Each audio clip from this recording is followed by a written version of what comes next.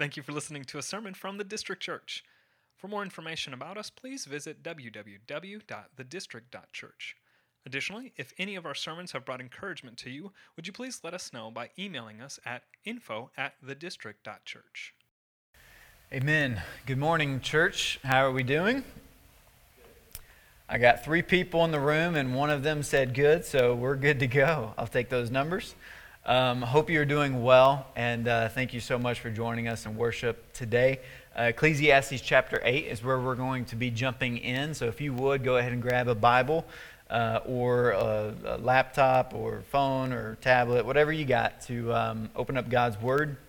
Ecclesiastes chapter 8.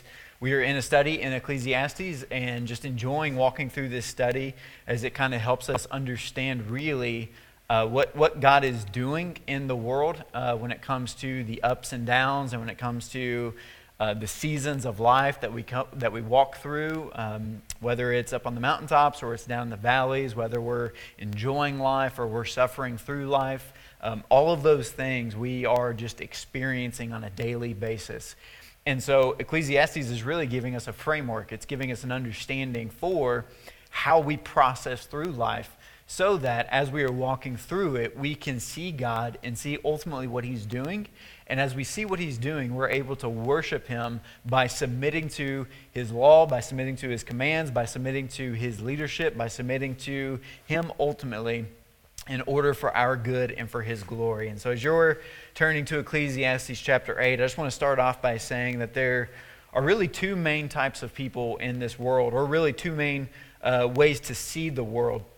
And here's what they are. The first way, and the way the majority of the people kind of in our Western culture view the world, is problems that ail mankind are external to mankind.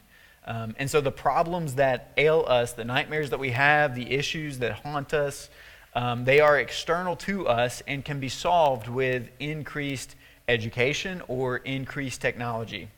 And so we believe that as we progressively get smarter, as we get more educated about the world around us, we will overcome all that haunts humankind. We will solve the diseases. We will get to the place where people just don't do crazy things because we are smarter, we are wiser.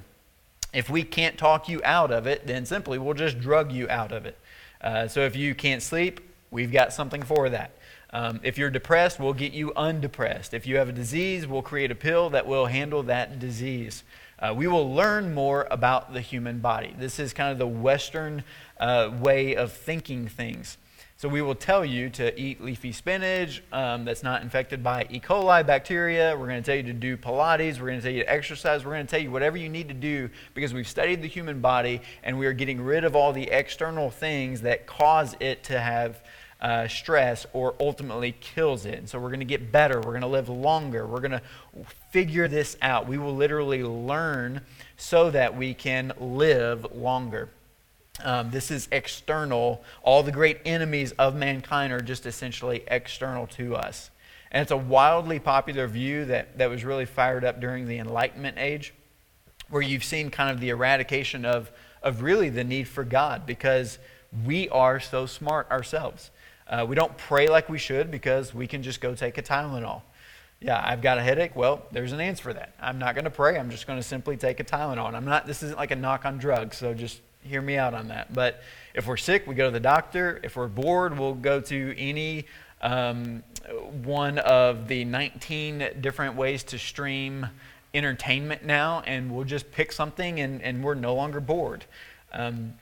We can solve it. We can do it. The problems that ail humanity are external to us, and so we'll find an external solution to simply take over. Now that's one view. The other view is the biblical way, and the biblical point of view, and what the scriptures say are that the problems are not merely external, but are internal, and that the problem that plagues humanity is not found outside of Him alone, but it's also found inside of Him. So much so that even if you solve the external ills, the inner man will still jack it all up. So much so that even if you again, solve these external problems, we are still going to find within us internal problems that are going to mess them up.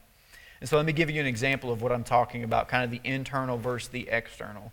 We'll use the example of just kind of the human ingenuity. Human ingenuity and the brain that God has given man has created literally wonder drugs. Literally, for example, they've created an effective drug that can curb the death rate of those infected with the HIV virus by like 80 to 90%, almost a cure. So we use the human ingenuity to solve an external issue to mankind, disease. However, the majority of the world, particularly the third world, will die of those diseases because of greed, politics, and corruption. Literally, like take diarrhea, for example. No one loves diarrhea, but we can go to the store, we can get a drug that's going to help solve those issues for us. However, in third world countries, there are literally children dying every single day from diarrhea because they don't have any access to it. And the reason why they don't have access is because of greed, politics, and corruption.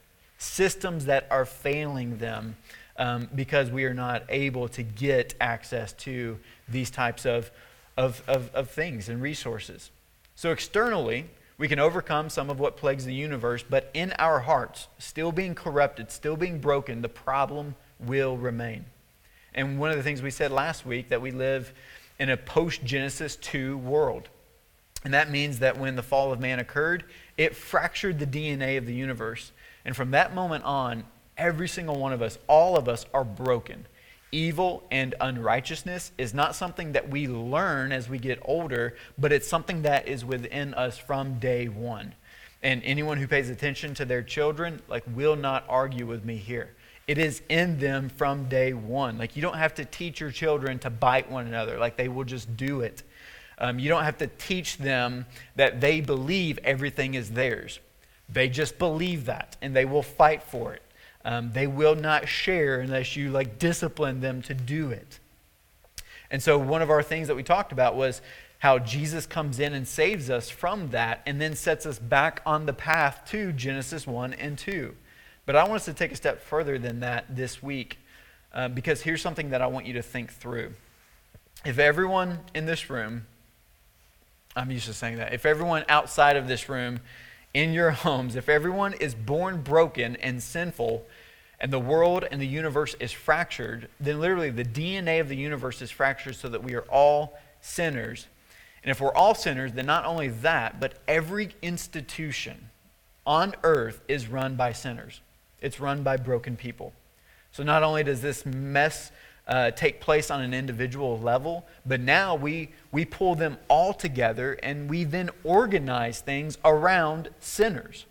Not only are individuals broken, but even institutions at large can be broken. And all of them, whether you're talking government, whether you're talking school systems, whether you're talking churches. And I know usually when we give messages like this, when they get preached, we want to talk about all the institutions that are broken. We don't want to talk about the fact that churches can be broken. You might be thinking churches cannot be broken. They're filled with the people of God. They are filled with the people of God. And guess what? Those people are not ultimately sanctified yet. They're not ultimately glorified yet. They are still sinners, and they still can literally break things, can literally create issues within the church. And I don't really think anybody's going to argue with me on that. So this begs the question, how do we then live in a world and interact with a world where everything is tainted and the foundation of everything has been chewed away at by the brokenness of sin in the world? How do we do it? Because the truth is, we work for institutions. We work within institutions. How do we live in a world where individuals are broken as well as the institutions the individuals create? How do we do it? Well, this is what Solomon is going to be leading us in today as we look at Ecclesiastes chapter 8. He's going to help us understand why and how we kind of navigate the institutions, and then also kind of the response to that. What is his wisdom to us, his advice to us on how we should kind of conduct ourselves within the fact that not only are we broken, but also our institutions are broken, even relationships. So Ecclesiastes chapter 8, starting in verse 1. He says this, "Who is like the wise, and who knows the interpretation of a thing? A man's wisdom makes his face shine, and the hardness of his face is changed." So how do we walk in a fallen world? He starts out like this. The light of Christ is what shines in the heart of men. We are transformed, we are changed, we become believers in Christ. As we see this, a man's wisdom. And what do we know as wisdom? The wisdom that comes from man is folly. But the wisdom that comes from Christ is what creates the transformation within us. It's what actually makes our face shine. And it's also what actually removes the hardness from us. And as he talks about in Ezekiel 32, as he talks about in Jeremiah 32, that God removes the heart of stone and gives us a heart of flesh, gives us a heart that is living and active because his word is within us. And so it removes that hardness and it actually brings transformation for us. It is what gives us a face that shines. And so the first thing that we need to see here out of this verse is that Christ is the light that shines within the hearts of us. And it's what transforms us. It's what actually allows us to be able to shine. And the hardness of our face is changed. And then he goes on in verse 2. He's going to use government to kind of see how we are to navigate this. He says, I say, keep the king's command because of God's oath to him. Now, Solomon says we have a heart. We have our heart awakened to the reality of Jesus Christ. Here's the first rule, the first kind of idea of living in a fallen, broken world. Here's what he says. Number one, be careful who you submit to. Be careful who you submit to. There's an element of submission in everyone's life. I don't care who you are. You submit to your boss. If you're married, there's an element of mutual submission that occurs in marriage. Even friendship at a deep level requires that there be this risk-oriented submission for that friendship to thrive. You have to let yourself be known and then take the risk of either being betrayed, pummeled, or even taken advantage of in relationships. So be careful who you submit to. Be careful who you give power to. Be careful who you give influence to. Be careful who you, to use a Texas phrase for Wayland, hitch your wagon to. He's going to say, be careful who you pair up with. Be careful who you join your life with. Be careful who you marry. Be careful who you're friends with. Be careful who you work for. Pay attention to who you're giving influence to in your life. Pay attention to this. Why? Why is it such a big deal to be careful who you're submitting to, who you're giving influence to, who you're giving power to? Well, he's going to tell you right out of the gate. Look at the next two verses. Verse 3. Be not hasty to go from his presence. Do not take your stand in an evil cause, for he does whatever he pleases. For the word of the king is supreme, and who may say to him, what are you doing? Here's what he's saying here. Be careful who you submit to, because once you've submitted to it, you're a part of it, and it might be out of your control.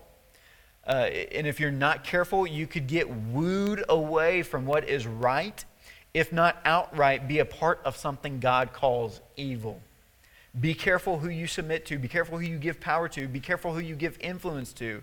Because in the end, you might find yourself a part of something God calls evil, wicked, something that displeases him.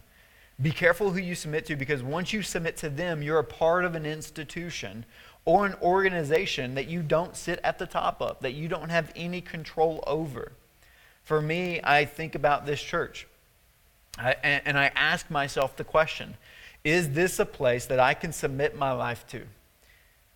And yes, you might be thinking, well, you planted the church, and so you're literally the one who signed up for this. But even planting the church, it can still become something. As we bring on more leaders, as we bring on more elders, as we bring on staff, as we bring on members, and as we are a congregation, a body of believers, it's easy for us to shift and get into certain areas of influence or direction that, again, I still want to often ask myself, is this something that I want to give myself over to? Is this something that I'm saying I'm in?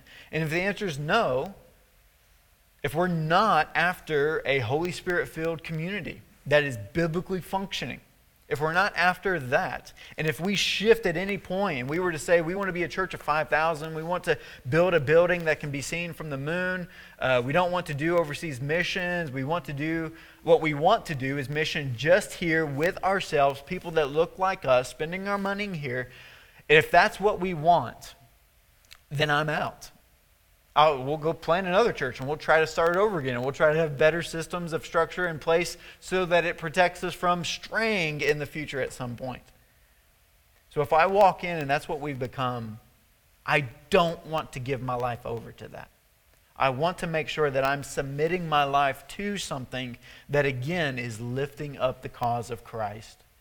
That I can be faithful to what Christ has asked of me and join myself up to that. So what he's saying is, be careful who you submit to. Be careful who you hitch your wagon to. Be careful lest you be part of something that God calls evil.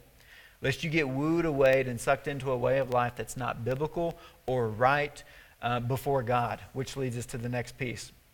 And this is so important, and I'm kind of nervous because I know the lack of the role of the Bible in so many of our lives. And I say that convictingly because I know not only for you, but also for me, of just the fact that we place our Bible to the side and we get to it when we need advice, but we don't view it as the source of our life when it comes to navigating life, when it comes to knowing who God has created us to be and what he ultimately wants for us. But I want you to look at what's next here. He's going to say this.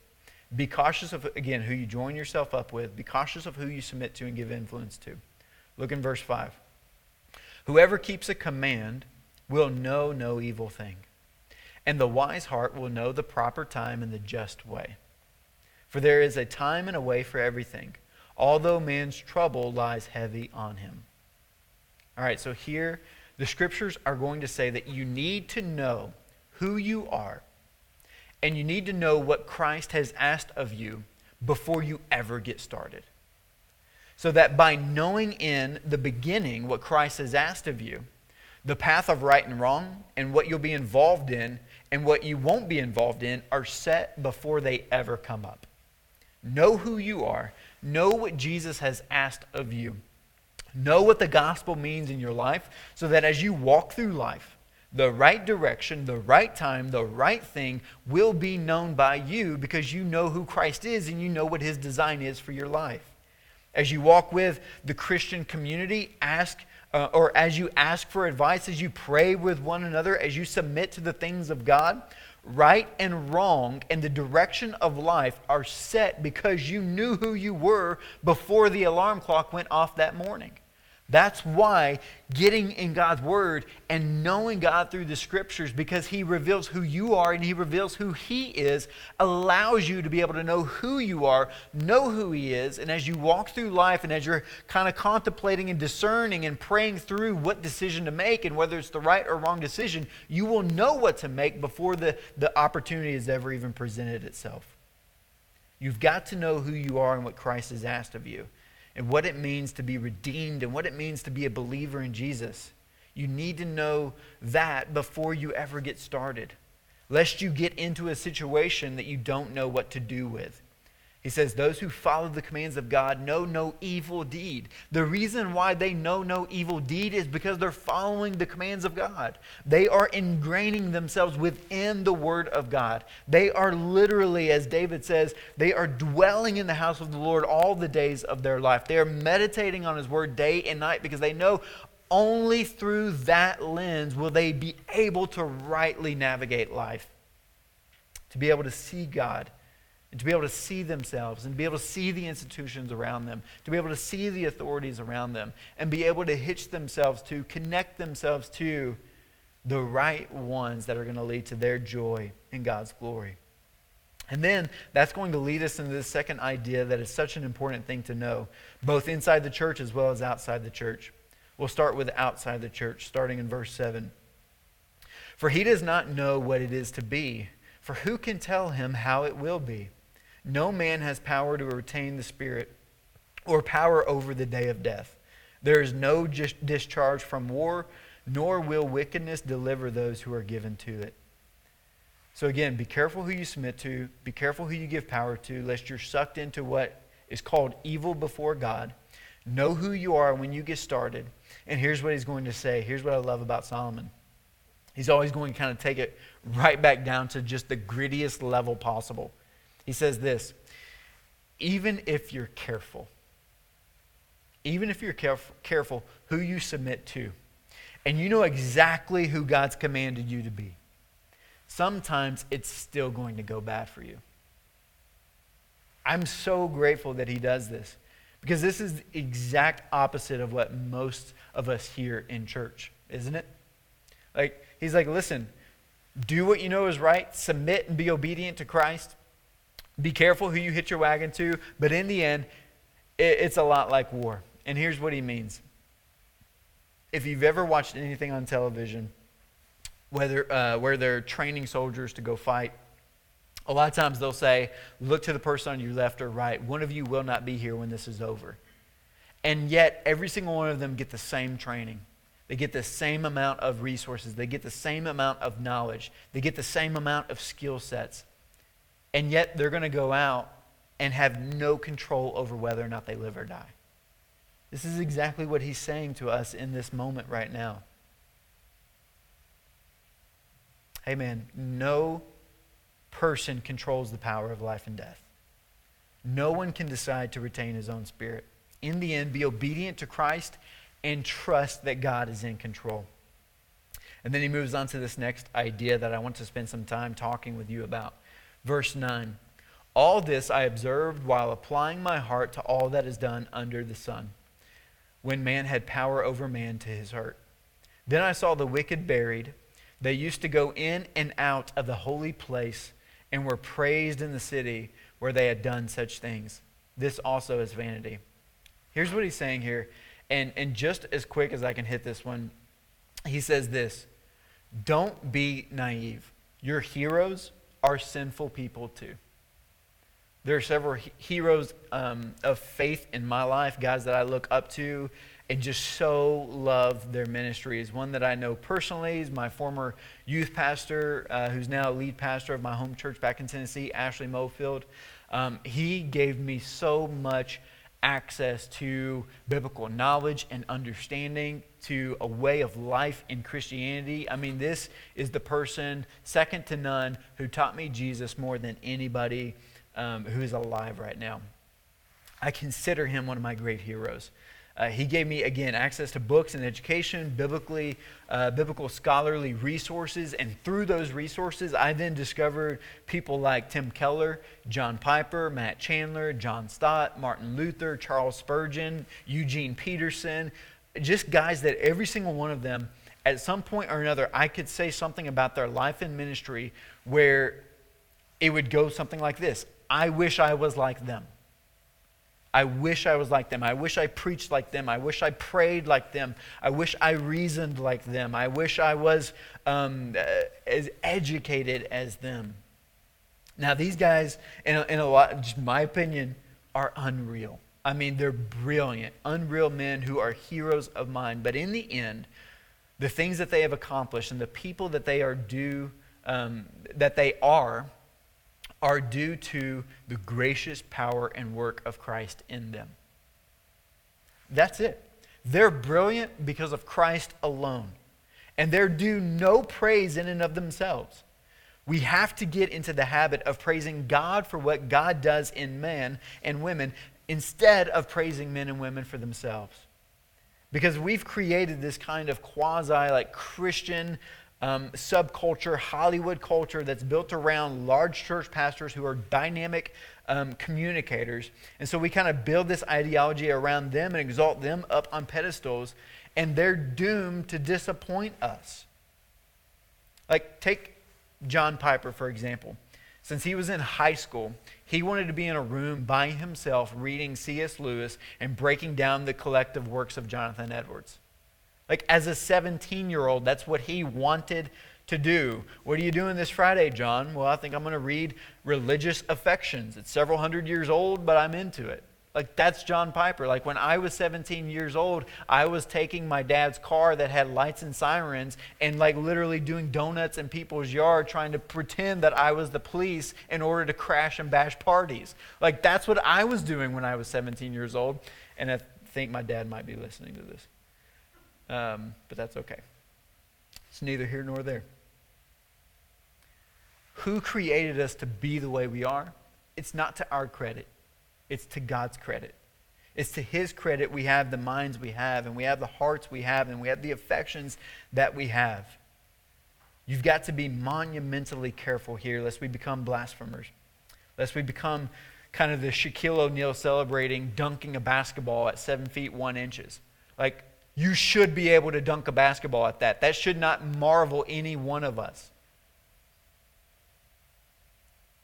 So then, what you have here, and I want to always attack our culture, and I'm not talking culture at large, I'm talking Christian culture. What you end up getting then is a plethora of how-to books built off of men and women's experiences rather than the preeminence of Christ and the sufficiency of the Scriptures. And churches boil down to, let me tell you how it works. Process built off of men and women's personalities rather than the shed blood of Jesus Christ. And honestly, it's become a train wreck out there. It's a train wreck out there.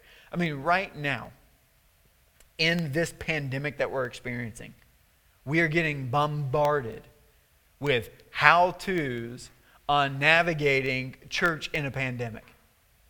When at the end of the day, what is still preeminent is Christ and the sufficiency of His Scriptures. So yes, we are going to stream it via technology, and there's how-tos to do that. But at the end of the day, the only way that the church is going to continue to grow is through the Word of God and Christ being living and active in His Word and the proclamation of His Word getting embedded into the minds and the hearts of the people. Whether it's prayed, whether it's sung, whether it's preached, whether it's meditated on, whether it's read, whether it's studied, whatever it looks like, that's the only way in which the Church of Christ is going to continue to expand, is by Him expanding it. Christ is the one who said, I will build my church. It's not through the best way to stream. It's not through the best way to do groups online. Those are merely tools. But the thing that's going to continue to grow us and mature us ultimately is going to be Christ and the sufficiency of His Scriptures. So hear me. I'm planning on being here at least another 35 to 40 more years as the pastor. In fact, I might retire earlier and just make life miserable for the next 30-year-old that we turn it over to. But here's the reality. I'm going to disappoint you. I'm going to disappoint you. I don't want to, but I'm going to disappoint you on an individual level. You're going to want to get a hold of me, and you're not going to be able to. You're going to have expectations of me that are impossible to fulfill. I'm going to disappoint you. And eventually, I'm going to mess up in some way that maybe we didn't prepare for this or we didn't plan enough for this. I mean, probably some of you right now are thinking this new live stream is disappointing because I like Google Meet. We've always done it that way.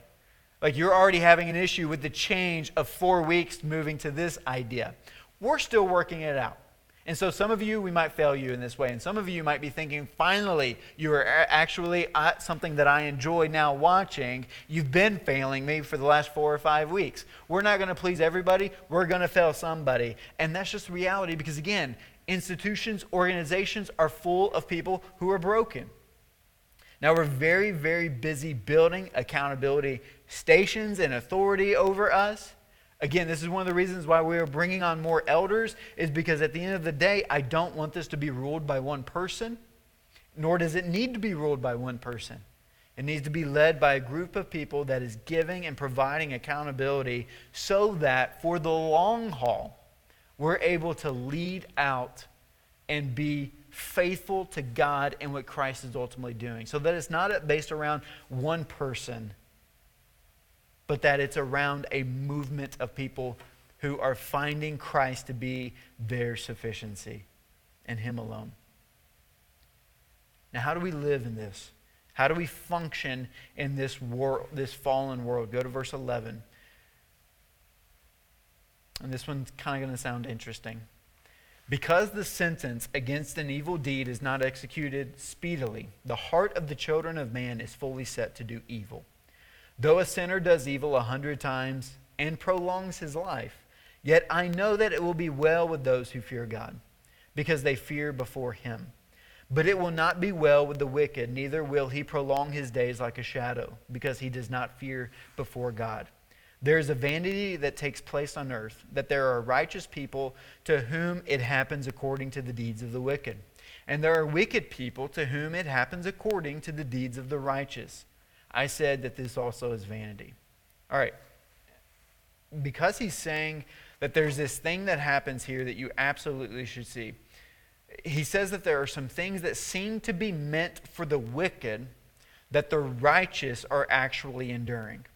And then there are gifts that should come to the righteous that the wicked people are actually enduring or gaining. And here's the reality that I kind of see. I feel like I see this all over the world. And here's what he says. Sometimes wickedness will happen 100 times before God ever gets involved. Before God ever actually gives them what they deserve. Be careful how you see the world.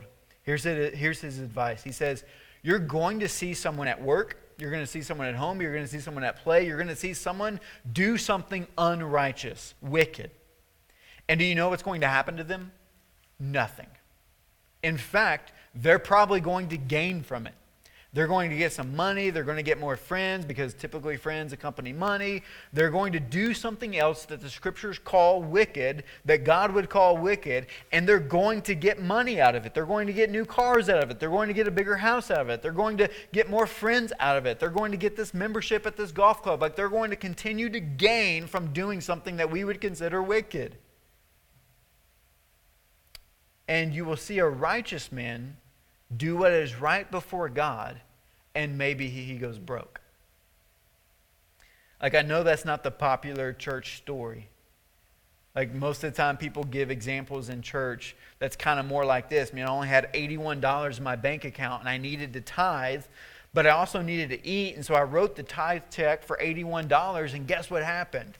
My Aunt Sally died and then left me her estate, and all of a sudden $81 came right back into my bank account as soon as I needed to go buy groceries. Praise God for His faithfulness. That's the typical stories that you hear in church. What people don't hear in church is, man, I wanted to be generous and joyful and sacrifice my finances, and so I gave $81 to the church. It was all I had. And then I didn't eat for a month. Like, no one talks about those stories. But those are realities. Those are realities within our world. Don't be deceived. Don't buy. This is why the prosperity gospel is so not only wicked, but a danger to the church and a danger to the Christian culture. Wickedness doesn't cost. Don't buy into that lie. Don't buy into what you see and what you judge as success. Once again, this is why I find the prosperity gospel so disturbing on so many levels. One more bit of advice he has for us, and it's going to be good for us to hear it. Verse 15. I commend joy, for man has nothing better under the sun but to eat and drink and be joyful. For this will go with him in his toil through the days of his life that God has given him under the sun. When I applied my heart to know wisdom and to see the business that is done on earth, how neither day nor night do one's eyes see sleep. Then I saw all the work of God, that man cannot find out the work that is done under the sun. However much man may toil in seeking, he will not find it out. Even though a wise man claims to know, he cannot find it out. This is a great text. It's hard, but it's a great text. Here's what he says. Once you have been careful who you submit to, have learned from the beginning what God has commanded of us in the Gospels. We have not created anyone as preeminent, but Christ alone. And we have done all that Christ has asked of us. We're following His commands. We have forgiven. We have asked for forgiveness. We have prayed. We have laid it down at the feet of Christ. We have fought off the root of bitterness. We have done all that Christ has asked of us. He says this: eat, drink, laugh, trust God, and go to bed. That's what He's telling us. That's the advice He's giving us as we kind of contemplate everything that He's just spoken to us. Eat, drink, laugh, trust God, and go to bed. Because what else can you do? How do you live in a fallen world? He sums it up in these last 5 verses. Submit to the truths of God and the gospel of Christ. Be obedient to His commands. And when you've done all that He's asked, then just eat, drink, and laugh. Because the rest is in His hands.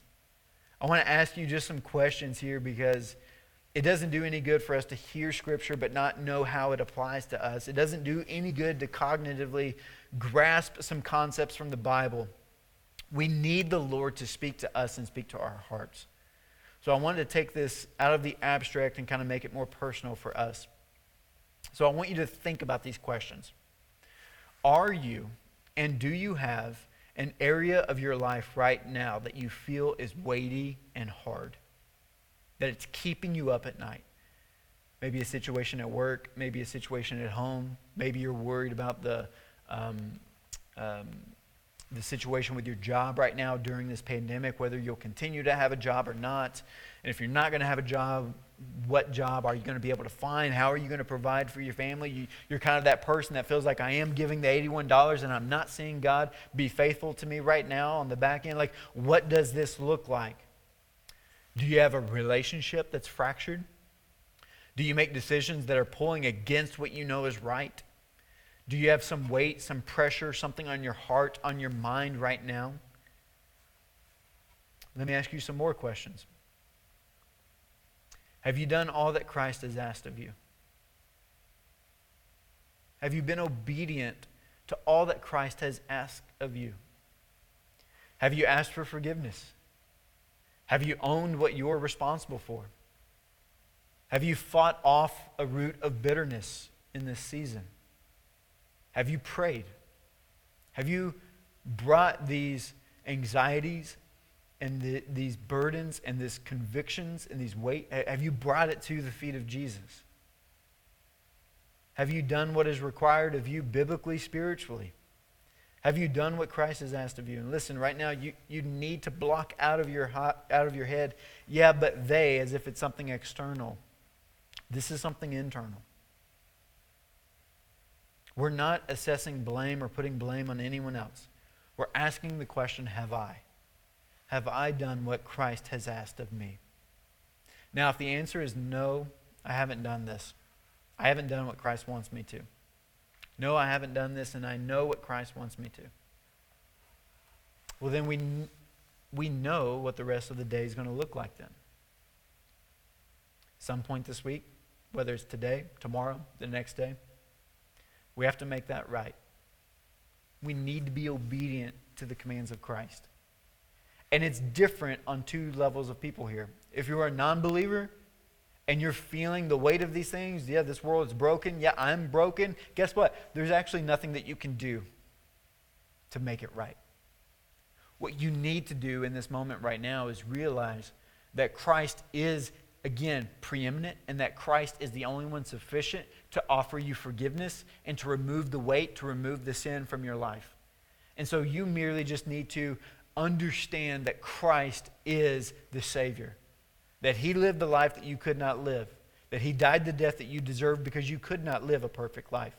And that when He rose 3 days later, He guaranteed for us that we would also be risen with Him in a process of being sanctified, being made more holy like Christ is, and that one day He would glorify us, remove all of our sin, all of our junk, all of our mess, and that we would for eternity be risen with Him in a state of glory where we will be wiped of our tears, wiped of our pain, forgiven of all that ails us, both externally and internally, and we'll be in a right relationship with Him. That's what you need to do if you're not a believer. Believe the gospel. Believe the good news that Christ has brought to us. If you are a believer and that Christ has come into your life and you live under that banner, but yet in this life right now, you're living through this posture of, I'm not going to obey His commands. Like, here's the reality is, we are still submitting our lives to something. When you're a non-believer, you're submitting your life to the flesh and evil and sin. When we become believers, we're submitting our lives to Him. And so we're giving our lives over to Him to where we now want to obey His commands, that we want to follow His design, that we're not trying to figure this out again within ourselves and try to externally manipulate the program to figure out how we can make ourselves better. No, we are submitting ourselves to Christ so that Christ makes us more like Him, that He makes us better. And the way that he makes us better is, again, he is calling us, drawing us to his word, drawing us to prayer. And it primarily lands on those two things, prayer and the word of God. That we're communicating with the Spirit of God, that the Spirit of God is communicating to the Father on our behalf because we don't know what to pray for. We're fallen. We're sinful. He's praying on our behalf. But here's the reality is we neglect that on a daily basis, do we not? We neglect it. We neglect his word that he's called us to. We neglect the prayer that he's called us to. And those are the primary ways in which he has called us to be sanctified, to grow in the gospel, to grow in the likeness of Jesus. And so what do you need to do? You need to come back to what he's called you to. You need to submit to the things that he's called you to. And I'm not going to give you like a how to pray or how to study. Just get into it. Just sit down and start talking to God. And the beauty in scriptures that we see in Romans 8 is that, again, when you don't know how to pray, that's great because the Holy Spirit's role is to shot block your bad prayers and to send up good prayers to the Lord so that he actually then provides you what you would be praying for if you knew what God knew. I can't take that. That's a Tim Keller quote. But that's what we would be doing. And if we knew what God knew in his mind, as he wrote a book for us, 66 books, as he wrote this and inspired it and gave it to us, if we knew what he knew and put it in the book that he gave to us, we would daily be immersing ourselves in it. Because we know that through that is the way in which we understand God, that we know him, that we see how he works and how he's moving, that we see that he has in Scripture operated in times in our history that are very similar to what we're living through right now. That this has not surprised him or shocked him in any way. That he's not up there right now trying to search Google on how is the best way to stream something live. God's not doing that. He's not shocked. He's not surprised. So if the answer is no, then we know what we need to do. And if your answer is yes, I have done everything that the Scriptures have asked of me, that Christ has asked of me, then the Scriptures say, call your friends today. Call your friends, set up a computer on your dinner table where you can eat and hang out and enjoy one another.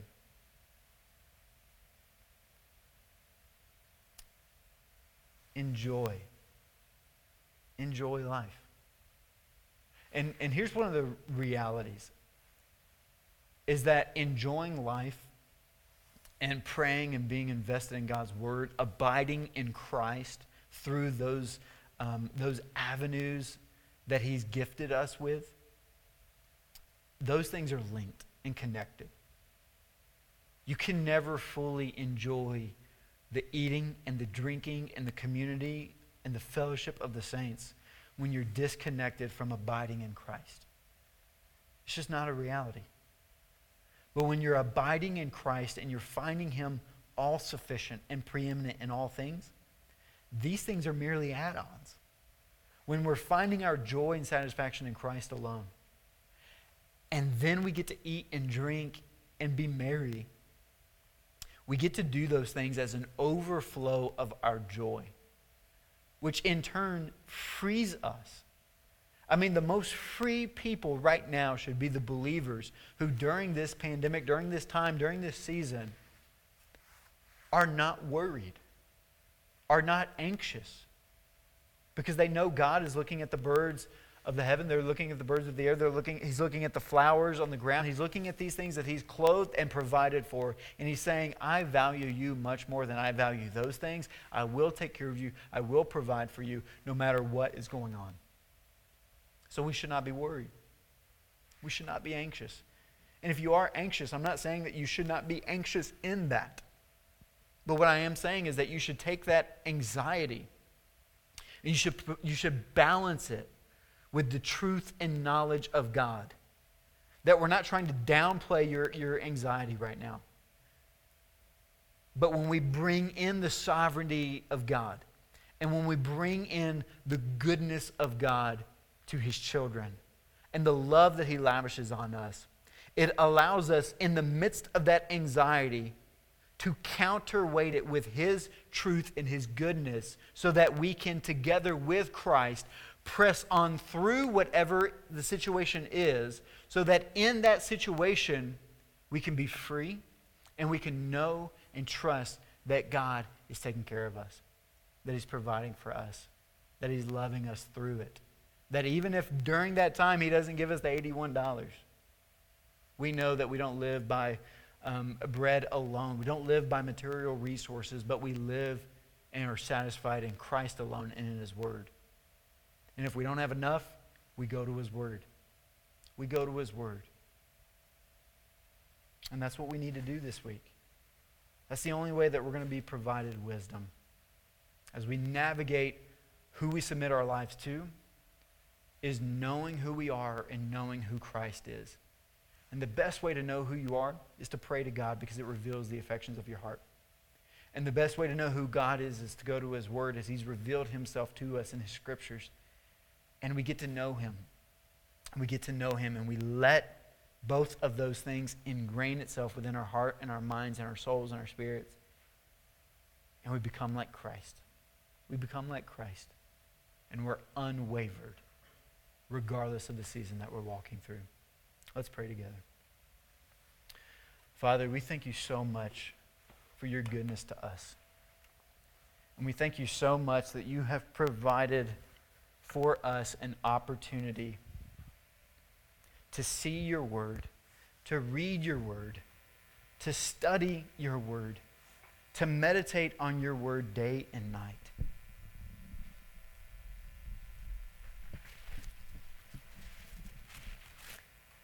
And that as we are guided in Your good news, I pray that it embeds itself within our hearts and in our minds. And God, as we pray to You, as we get on our hands, our knees, that we would hear from You. And that we would begin to feel the anxieties of our hearts right now, the anxieties of our minds right now. That we would feel those things get lighter, because the weight of that is beginning to counterbalance because of Your goodness to us, Your truth that is poured out to us. May we know You and what You're doing as we walk through uncertain, unprecedented times. We need You, Jesus. Bring us back to You today. For it's in Your good name that we pray. Amen. Thank you for listening to a sermon from the District Church. For more information about us, please visit www.thedistrict.church. Additionally, if any of our sermons have brought encouragement to you, would you please let us know by emailing us at info@thedistrict.church.